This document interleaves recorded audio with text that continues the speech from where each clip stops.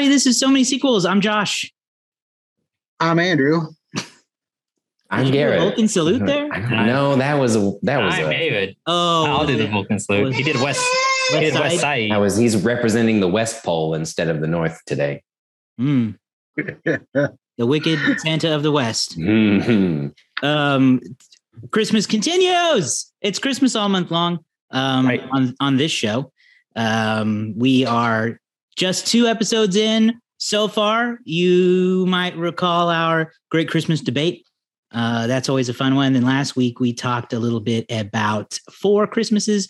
And this week we're going to cover Andrew's pick, which is a Netflix animated movie called Klaus.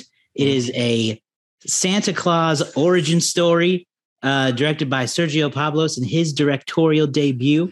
You got a great voice cast, including Jason Schwartzman, J.K. Simmons, Rashida Jones, Will Sasso, Joan Cusack, and the late, great Norm Macdonald. So, Andrew, we'll start with you. Explain why you decided to pick this movie.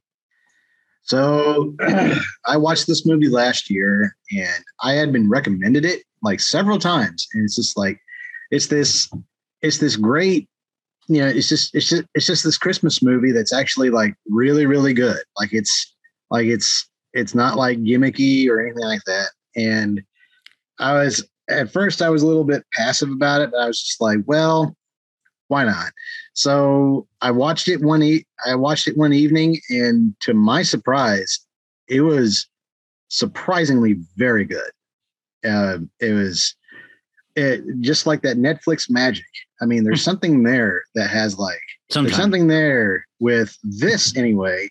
It reminded me a lot of late 90s animated movies. And that's what I love about it. It's not like Pixar. It's not a Pixar film. It's that hand-drawn animation sort of, but it's mixed in with a little bit of like computer animation as well. And I think that's totally just out of left field, or at least something you haven't seen in a while. And what you get here is actually a really good story. And like you said, the cast is great. And it's just a good time all around. I was thoroughly pleased with it. So I figured, why not? This would be a great one to review. I like that you mentioned that it had the feel of like 90s animation, because Sergio Pablos worked on several Disney Renaissance films of the 90s. So clearly that style is pretty consistent with him. He worked on Hunchback of Notre Dame, Tarzan, some of those really great, memorable Disney animated movies of the 90s. And he was not to interrupt, but he was a character animator on a lot of those when he did it. And some of probably the most, if you really watch this movie, I feel like you can see that influence. Like he worked on, you said Tarzan, he worked on the elephant Tantor in Tarzan, and he worked on Frollo in Hunchback of Notre Dame, Hades and Hercules, giving those characters who are very stylistically unique. And I think it pays out here. He also worked on one of the more underrated Disney movies, Treasure Planet. And he had a pretty big role in that. So I don't know. I think it's pretty interesting that, you talk about sort of, it has a sort of classic feel while also feeling very new. Yeah. Well, it's like, the one thing I kept taking away from it is that, like, if you look at the animation styles of like DreamWorks. So DreamWorks, I wasn't getting it. No offense, I wasn't getting a Disney feel from this, because I'll be honest with you, and spoiler alert, I've actually never seen The Hunchback of Notre Dame nor Tarzan. But the thing is that like what I got from this, it's like the animation style of the movie The Prince of Egypt. Okay. Like it's that sort of like weird. I don't know. I look at that and then I look at this and I'm like, they're almost kind of one and the same. So that's just me. As far as animation style, right? As far as animation style. Okay. Just making sure. Yes. Okay. Cool. Well, I enjoy this movie. I honestly forget that this movie is as good as it is. Like it's a movie that I saw when it came out and I was like, oh my goodness, this movie's like really good. And then I forgot that it was as good as it is. So it was nice to rediscover. For me, it is very Emperor's New Groove meets Christmas meets Undercover Boss. And none of that is a bad thing. It is just so well woven together that each character, like Jasper, is amazing in so many different ways. And his personality is very Kuzco, and Kuzco is amazing in so many different ways. J.K. Simmons and the character development that they give them. But what I really like is just they took every element of the Christmas Santa lure and they gave it an answer. The one that really gets me is the flying reindeer, where you see on the back end all of the crazy hijinks and wildness that's going on. And they're just whooping and then they just happen to fly. And then this one kid sees it and is like, oh my goodness, magic flying reindeer. And then tells all the friends out and then it just goes. And that's and like they do that for every lore of Santa. And so I really think that is a nice little nod to it that you haven't seen before. They really address it and give that background to it. And it's a lot of fun. So yeah, great movie. No problems with it on any level. Yeah, I agree. It's very fun. It's cool to see a Santa Claus origin story like this one. You know, the like main Santa origin film for our generation is like the Santa Claus, right? That's like the only one that I can think of where you like find out how someone becomes Santa. So it's a totally different way of looking at it, right? Versus Santa being passed down through powers. Santa is, at least in this movie, not even like a magic guy. He just builds toys, and really he got conned into being Santa by a immature mailman, which is fun. But I like it. I like it because it feels like it has such good lore that it doesn't necessarily always feel like a Christmas movie. You know what I mean? Yeah. Like it is.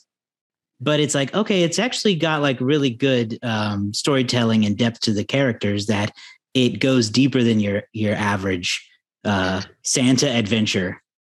It doesn't necessarily have like, you know, like I feel like a lot of Christmas movies are like their plots are mainly driven by like somebody has to save Christmas. Like they have to save Christmas or and here it's like it's like what you said just a second ago. It's an origin story. Yeah, well, it's almost like they're creating the modern version of Christmas here with the gift giving and such. And I love it. David, what do you think? You know, I was going to compare it to the old Rankin and Bass animated film, you know, like the people who did like Rudolph the Red-Nosed Reindeer and the Santa Claus is Coming to Town, which is another Santa Claus origin story with the Burgermeisters and, you know, how he gets through the chimney and things like that. But I think the fascinating thing with this one is that Santa's not necessarily the main character. You know, the main character is probably this Jesper character, and his push and all the things he does ends up building to Santa and like a lot of the legends of Christmas are him just trying to, you know, work the situation, right. So that he can get what he wants. And then, you know, he has a change of character over time. And it makes the movie, I think, more interesting than if it was just Klaus by himself. If it was just him alone, I think it wouldn't have that emotional core there, right? But Jesper really brings it around. I love the 2D animation. I think, Andrew, I can see what you're talking about.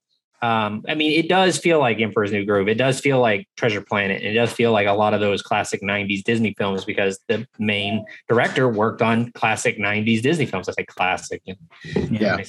But also, I think it's the lighting that really hits you from the DreamWorks perspective, because the lighting in this movie is so incredible at times for a 2D animated film, where you just have, there's a moment that I really don't want anybody to miss where they do a time lapse, where they do like the sun and moon going up and down.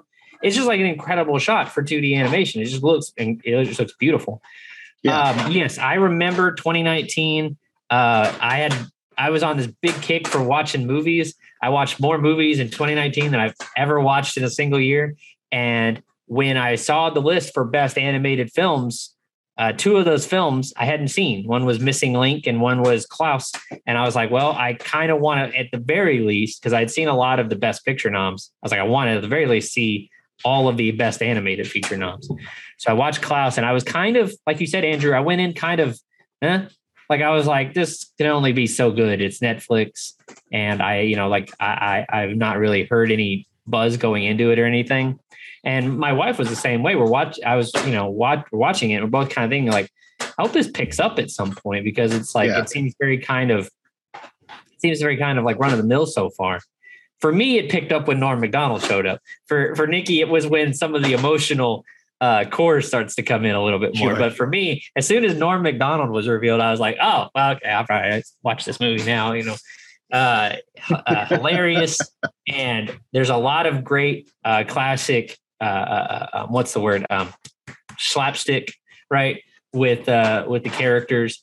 And I just love the design. It's so all of the Ellingbows and the Crumbs, the sort of Hatfields and McCoys of this northern Swedish town. I don't know. They're very, like, their design is so creepy. Like, it's very, I don't know how to compare it, but there's that one little girl with the giant eyes who keeps stabbing snowmen with carrots, right? It's just every character in this movie has a striking design. Like, you can't, look away from them, I think. So yeah, I kind of really dig every element of it. And by the end, when they start to give you a little bit more from Klaus and why he's this kind of old hermit now, and why he's sort of why he has all these toys, it gives you, like, this is going to sound weird, an emotional connection with Santa Claus that I don't feel like I've ever had before. Like, everybody loves Santa, but I've never had, spoiler. You don't know who Santa is. Santa's never really been a character. Santa's like Mickey Mouse, he's an idea, right? And or he's like Coca-Cola, like, what is the character of Coke? Who knows? The character of Santa, they gave you this real, there you go. They gave you this real emotional thing to connect with him on, which is that, spoiler alert, he and his wife, they got married. They built this house out in this secluded area for be just them. They wanted to have kids. They waited for years, and they never had any children. He built all these toys for his eventual children and never came. And then his wife got sick, and then she became Christmas Magic. It's really, for it to come so late in the movie too, it really hits you, because you've gotten all this investment in Jesper's story, and then they kind of slow burn this story with Klaus. So I really dug it on that level. It was, I think we should definitely, I hope it's not the last, we should write down this director's name, Sergio Pablos, and keep an eye on him, because if, I don't know if he has worked out like an exclusive deal with Netflix or what, but I kind of feel like there's only more good stuff to come from this production company. Yeah, probably. Yeah, I really like the way that, they set the tone of this movie for me really well. You get to know Jesper, and you see how much of a little prima donna he is. And he just is not interested in working. He's a wealthy guy who wants to be taken care of, but his dad is like, nah, I need more from you. And so they send him off to, what was the name of the town? Schmierenberg? Something like that. Something like that? Yeah. Santa Claus Town. And what? He said Santa Claus Town. Santa Claus Town. Okay. Even better. But the characters that they set are just so creepy. You have Norm, who shows up and is a pleasant surprise always, and R.I.P. Norm. But as soon as you see the townspeople, it is chaotic mess of just fight and creepy. When that snowman with like the 7 carrots in it is one of the creepiest things that I have seen ever, and not just the fact that it's in the cartoon. Yeah. So they did a really good job of setting that world really quickly, because you just feel the gloom. And then over time, as everything improves, everything starts to brighten up and you feel it in that town, except for the main people. And they keep that gloom until the end. And yeah, it's just a beautifully told story from like a story element perspective, an animation perspective, the lighting that David mentioned, like is all really well done. And it does feel like an original thing. So it is nice to have an original Christmas movie. I think as a friend of mine, our friend of the show, Daniel, said that welcome to the Christmas rotation, Klaus. That was his review on Letterboxd. And I feel like this is a movie that you can watch for the first time and go, this is going to be in that rotation real quick. Yeah. Unlike Four Christmases. And one of the cool parts about this is if you have a question about the movie Klaus, you can just look up, you can just like Google, or put into YouTube. I think Sergio Pablos, animation, spa animation or something like that. And you can get they have hundreds of videos explaining how they did character design, how they did this thing. It's like one of the most comprehensive how we did it series I've ever seen. There's just so many videos, how they handle acting, how they do a reference video and things like that. There's so much. And so I would love, as someone who's kind of I'm a fan of animation, and but I'm not good at it. I'm not good at that. And so I'm very curious about it. I would love to see more movies show you the process and how they come up, because there's one video where he talks about finding your character design and how long of a process that can be, especially in animation, because you have to hit all these points. You have to be able to tell what the character is without it having any lines, basically. I need to be able to show this to someone and they tell me who this character is before we even get to the part where they start recording dialogue, So, very cool. And I don't know. I'm sorry, that was a bit of a tangent, but I was trying to do all this research about the movie because there's no box office stats. So sure. Makes sense to me. All good.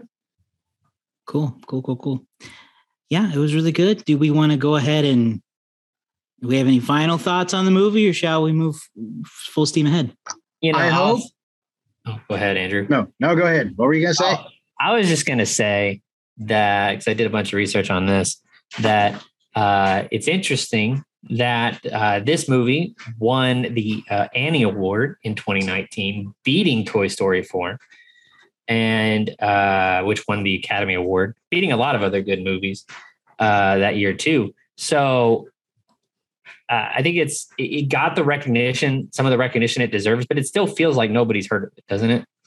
Yeah. I think that's a problem with Netflix movies, is that it can be niche with certain things where some people know they market it well or they don't market it well. I am surprised that people haven't watched this, because I do feel like it was popular at the time, but I also think that it much like me, people probably just forgot about it because it is on Netflix. Mm-hmm.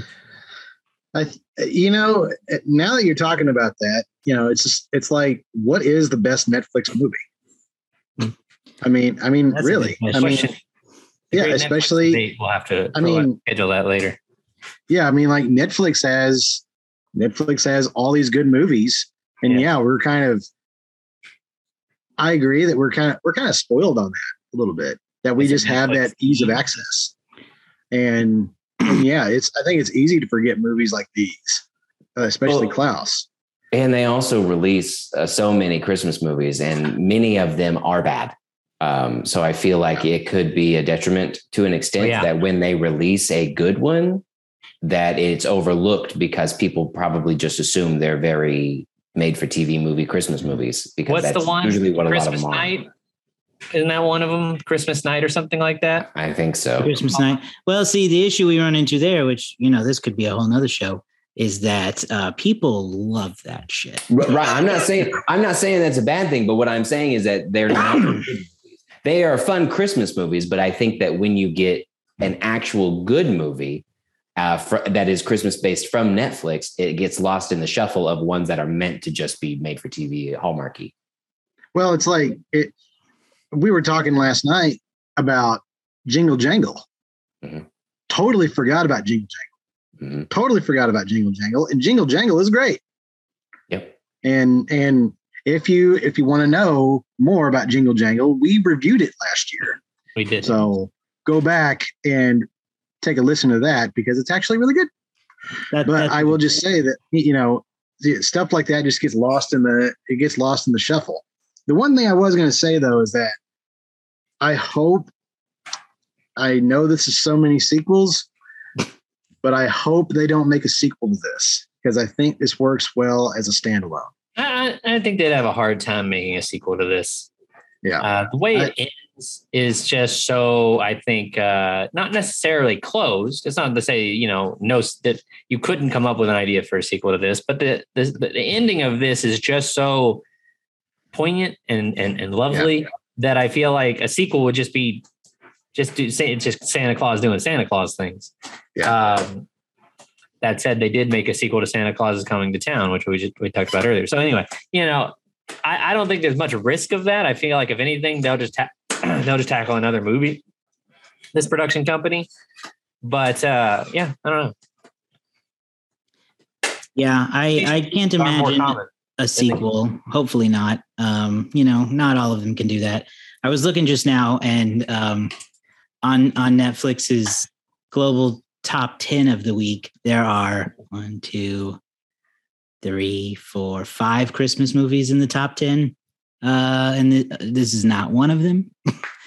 But there are some older ones. The Christmas Chronicles and the Part 2 are both in the top 10. The Christmas Chronicles Part 2 sucked. It did suck, but it don't matter because people liked it. Now, is that a Santa Claus origin movie too? They get into the origins of Santa in the Christmas Chronicles. See, I don't remember the first one. They dip into it. They dip. It's Santa already exists, more or less. I just remember Kurt Russell being cool on a sleigh. Yes. That's it. General premise. One of Kurt Russell's best roles. Death Ride or Death Proof, but sleighs. That's basically it. That's what it was. Sure. Kid-friendly Death Proof. That's what it was. Well, who is gonna who runs the letterbox game for this one? Andrew won. Andrew's gonna run it. Okay. Yeah, it's up to Andrew. You got it pulled up already? No, I don't. Hang on just a second. Then one, you have one. I know. I'm gonna go ahead and throw out a guess though. I feel like this is gonna be pretty high. I don't know how high, but I think it's pretty well respected amongst self-described film buffs. And that is what Letterboxd is. So I'm going to land a guess at 4.1. Good guess. Josh is 4.1. Who else wants to go? I'm going to be honest. I'm just going to hover in that same area, and I'm just going to say 4.0. Man, I'm going to go lower. I think that it's going to be well received, but I think it's going to be low. I'm going to go with like a 3.2. Oh, okay. Not because of the movie. I just think that's what people are going to rank it. So Garrett is 3.2, David is 4.0, and Josh is 4.1. 4.1 are both, man. All right. Well, one of y'all is exactly right. And the person this week who gets a high GPA 4.0 is David. Woo! All right. Good for the Letterboxd community. Letterboxd King is back. Back at it again. Andrew, do you got some reviews in there that you can read? Yeah, I do. So I've got a couple here, and they're all really good. Everybody seems to love this movie. There's one here that says, maybe by Maria, maybe Netflix deserve rights. I don't know what that means. The best kind of movie you could watch this Christmas. All right. Honestly, this is already a Christmas classic in my opinion. So, all right. So really, I don't have anything here that's bad. A lot of people seem to like it, which is good. I mean, it's a good film. And yeah, what do we all rake it? Rake it. I rake it. Hey, she knows. He spoiled it. What is he? Someone else go real quick. I have 4 stars from me. This is a great movie. Yeah. I'm gonna say the same thing. 4. Okay. This is easily a 4-star from me. Wow. So 3 4s. We might as well. You know, I'm going to go with a 4.5. Ooh. Okay. So Purely on the grounds that this movie has done what few movies has accomplished something, right? I did all this research on the Annie Awards, so I got to sneak this in. So when this movie won an Annie, it became only the second time that Disney or DreamWorks did not win the Annie Award in 2 years. The movie that won before this was Spider-Man. The only other time I believe this happened was in 2010 to 2011. That was How to Train Your Dragon 2 and Rango won in back-to-back years. Basically, the Annies and the Academy Awards are basically Disney and DreamWorks fests, or Pixar, excuse me. Disney, Pixar, and DreamWorks are basically the ones who run the animated awards. So for something like this, which is not an independent film because it's from Netflix, but from some smaller, less big studio. Not to downplay the Disney movies or the Pixar films that have won, because those are great too, or even the DreamWorks films. But really happy to see new stuff every now and again. Yeah. Get that recognition. I did so much work. I think I could name every Annie Award winner. Dang, you went deep. Yeah. Never even heard of them. The Annie Awards, it's great. It's an award show purely for animation. And usually something like 78 or 75% of the time, whoever wins the Annie wins the best picture, the best animated feature at the Academy Awards. Klaus is one of the few times that that was not the case. Toy Story 4 won that year. But yeah. Interesting. all right. Well, y'all, I don't have anything else for this show. I'm out. Do we want to reveal what we're doing next, or is it a Christmas gift? Do we know? Yeah, it's one of you two. Yeah, it is one of us, isn't it? Did you decide? Because I haven't. Neat. I mean, I can make a decision real quick. Yeah. Well, you can make a decision. Let me read you all a Die Hard. No, put it down. Put it down. Put it Don't down. mute him. Josh, you Put have it the down. power. You have the power. I do have the power. Bye. Make it happen, Captain. I can't say. All right, I'm gonna do The Night Before. I'm gonna a raunch sudden change up. Yep, I'm gonna raunch it up. I'm gonna test David's theories. We're gonna look into The Night Before, starring Seth Rogen, Anthony Mackie, and Joseph Gordon-Levitt, and all of the hijinks that are about to ensue for this. So, is it please, The Night Before or The Night Before? The Night Before. So please be prepared. Do not watch this with children. I mean, you can, but you better be prepared. It is definitely. It's got an R rating for a reason.